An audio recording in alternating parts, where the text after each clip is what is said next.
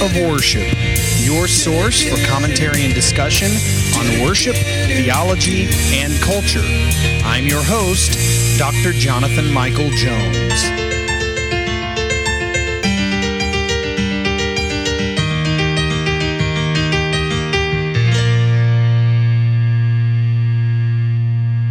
Well, hello and welcome to the Active Worship Podcast. This is Dr. Jonathan Michael Jones, and today in the Psalm Project, we are here in Psalm 65. We are plowing through this book. It is a large book, 150 chapters, and we are going through all of them. I expect sometime next year to finish it. By the end of this year, probably be in the 80s or 90s, somewhere around there. And here we are at Psalm 65. We are still in Book 2. Remember, the original Psalter is divided into 5 books. If you buy a modern Psalter today, which would be sort of like a hymnal that would have the Psalms set to music, which is what I am doing here, it would typically be divided into 5 books. And when you approach a new book, you will see that title as Book 2 or Book 3 or Book 4, whatever it may be. We are in Book 2, often referred to as the Psalms of the Northern Kingdom. And so here we are in Psalm 65, simply titled To the Choir Master, a Psalm of David. It is a song. And so as I've mentioned many times, but specifically at the beginning of this journey, these psalms were often intended to be used in music and musical settings. And so you are literally looking at the hymnal of Israel, the resources that they used in their worship contexts. And so here we are in Psalm 65. And this is largely related to Israel's agricultural economy. And you will see that because here the psalm talks about rainfall, which was commonly variable. I mean, I live in a farming community, and while farmers still rely heavily on rain, farmers now have the ability to water their crops in other ways. And so this psalm thanks God for sending rain in an answer to prayer. So let's look at this. Psalm 65, beginning in verse 1. Praise is due to you, O God in Zion, and to you shall vows be performed. O you who hears prayer, to you shall all flesh come. When iniquities prevail against me, you atone for our transgressions. Blessed is the one you choose and bring near to dwell in your courts.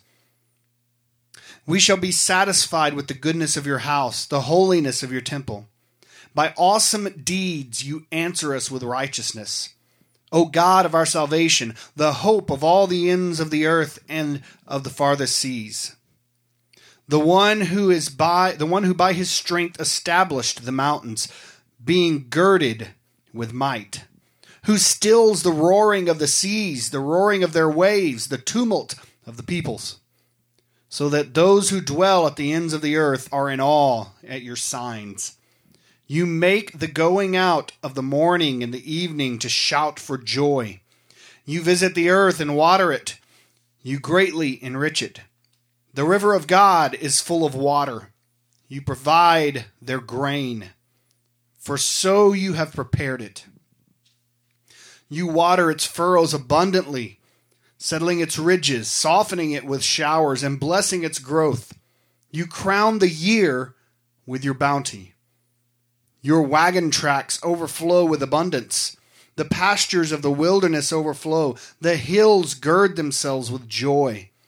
The meadows clothe themselves with flocks. The valleys deck themselves with grain. They shout and sing together for joy. So let's get into this in Psalm 65. And we've seen this several times in the book of Psalms. But the author here, David, references Zion at the beginning. Praise is due to you, O God, in Zion. And I've mentioned this. You will see this title several times more in the book of Psalms. This is the location chosen by God for the temple and the place towards which praise is directed. And then he says, and to you shall vows be performed. Now, in the last several chapters, we've seen this word vows. What this means is when Israel brought petitions before the Lord, they frequently promised to offer sacrifices in response to answered prayer.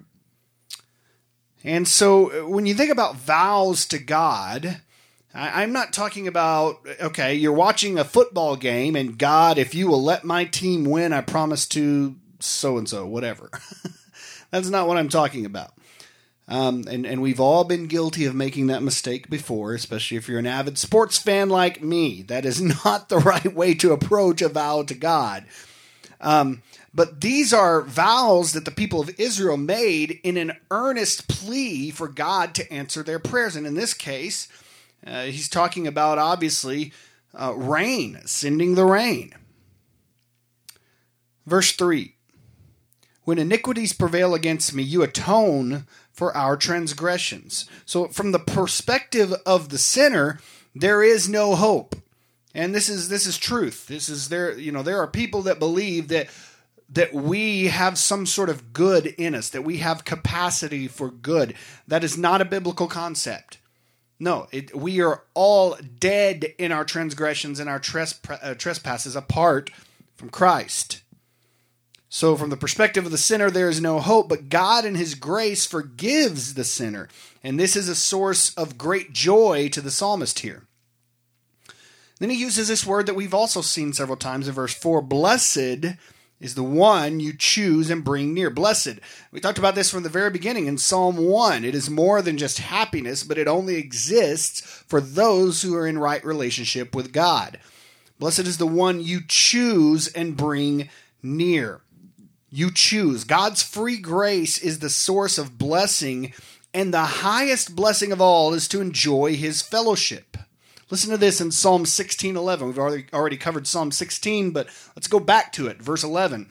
You make known to me the path of life. In your presence there is fullness of joy. At your right hand are pleasures forevermore. I love what John Piper says, that God is most glorified in us when we are most satisfied in him. And often he will go on to add, in the midst of persecution and trials.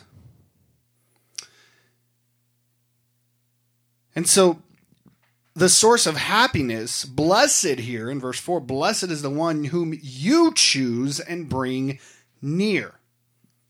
Now, people may not want to get into this aspect of it, but it is throughout Scripture that God chooses us. And when you talk about choice, our choice is always sin apart from Christ. And then when we passively, not actively, but passively are radically transformed by the grace of God, then and only then do we choose to honor Christ. Now, so the question then, I'm kind of chasing a rabbit here, but what happens first?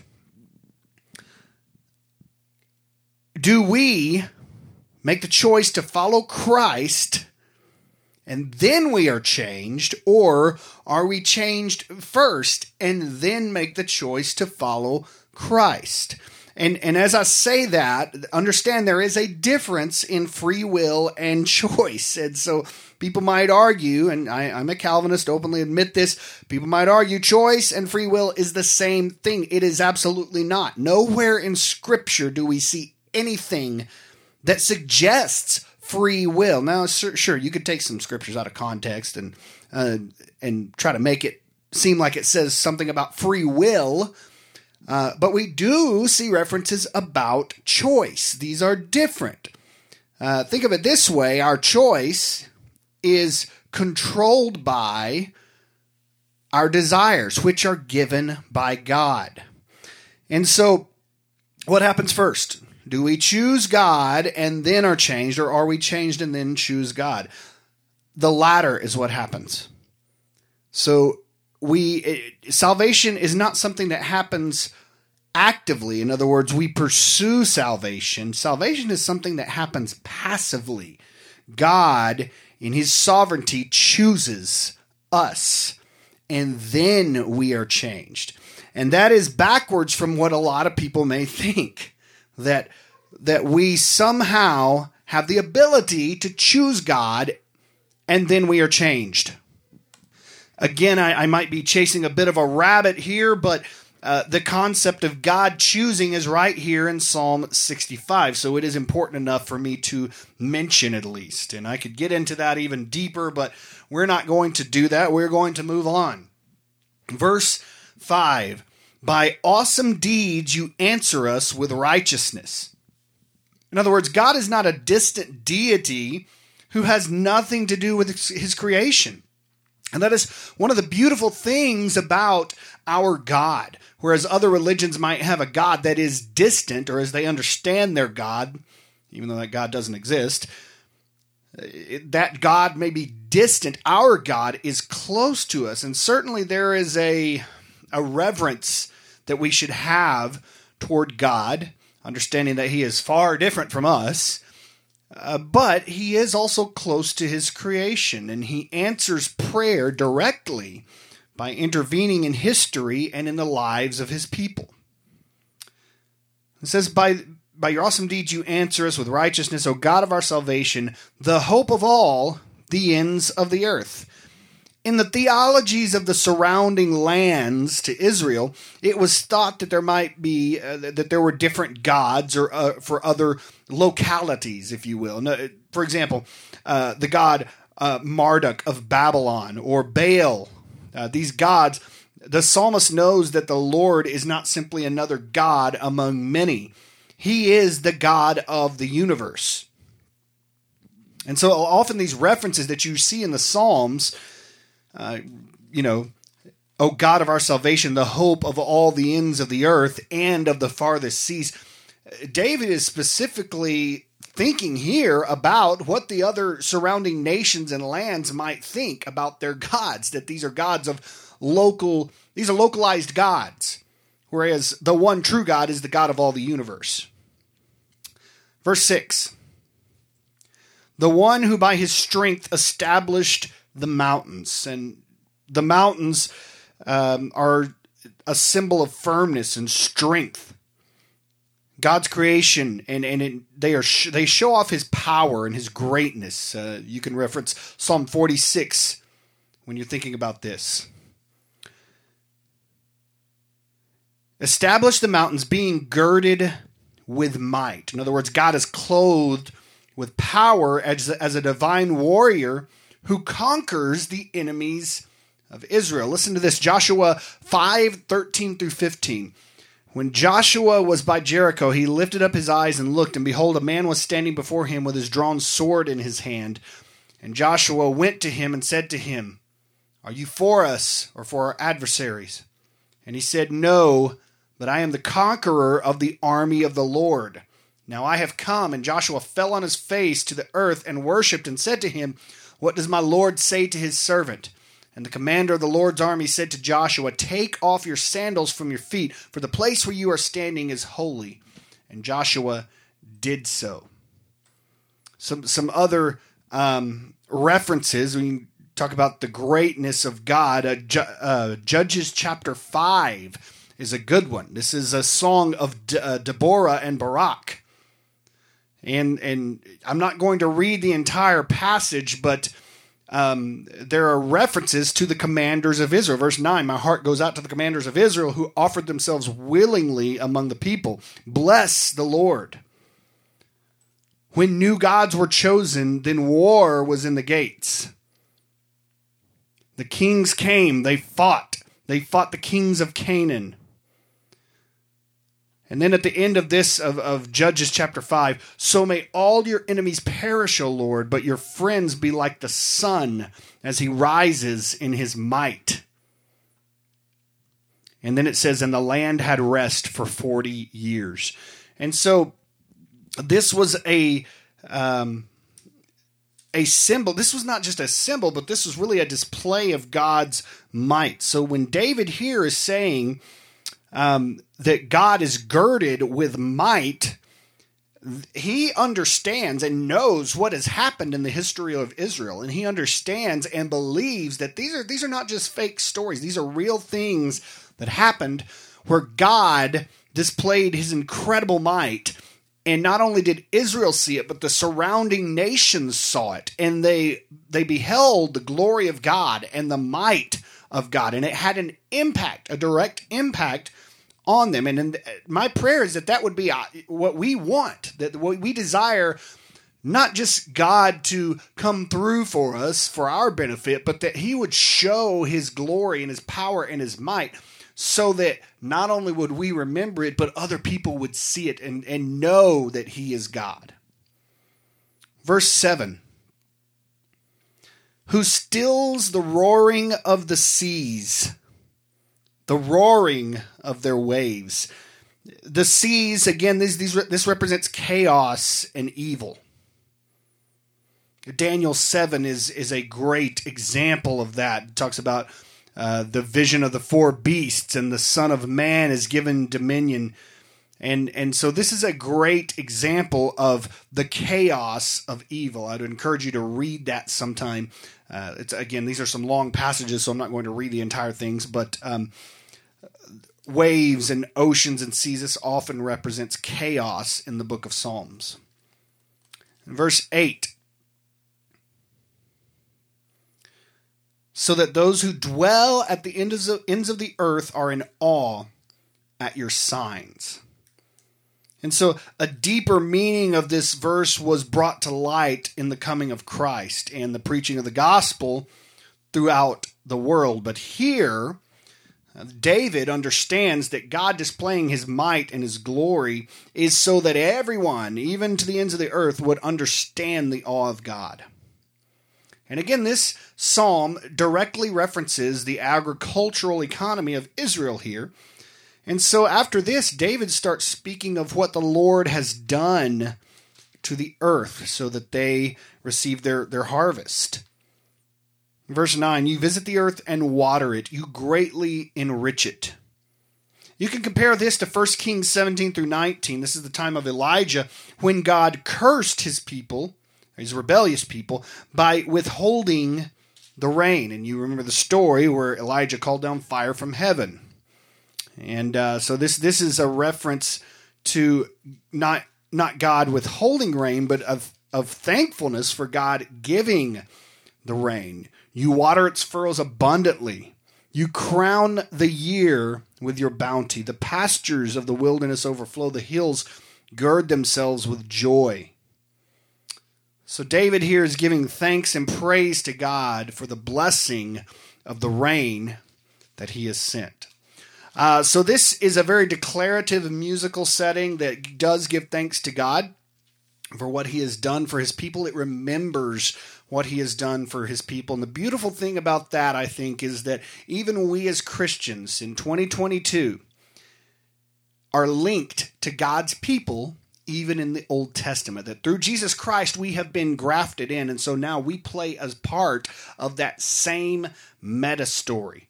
The meta story of God working in the midst of his people. What he did for Israel, he continues to do for his people today. So here is the musical setting for Psalm 65. Thank you for listening today to the Act of Worship podcast. This is Dr. Jonathan Michael Jones.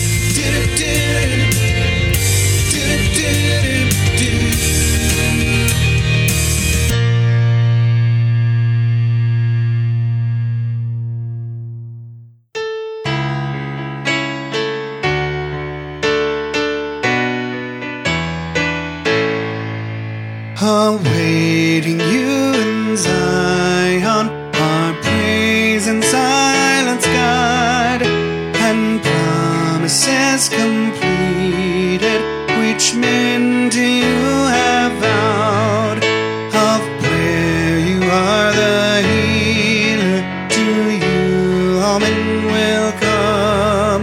Though evil words would crush me, you for our sins atone. How blessed is the person who is your chosen one, the one you have brought near you and made your courts his home. Within your holy temple we will be satisfied and filled with all the goodness your holy house provides. O God of our salvation,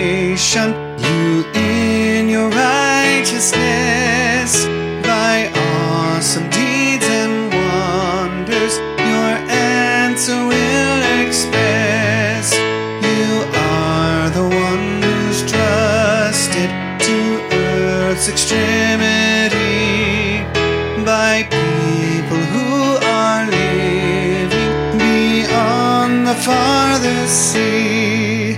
His strength set firm the mountains, power clothes him evermore. Who stills the people's clamor, makes calm the ocean's roar. The far and distant peoples behold your signs with fear. You make the dawn and sunset shout loud with joy and cheer. You visit earth in showers and so enrich the field.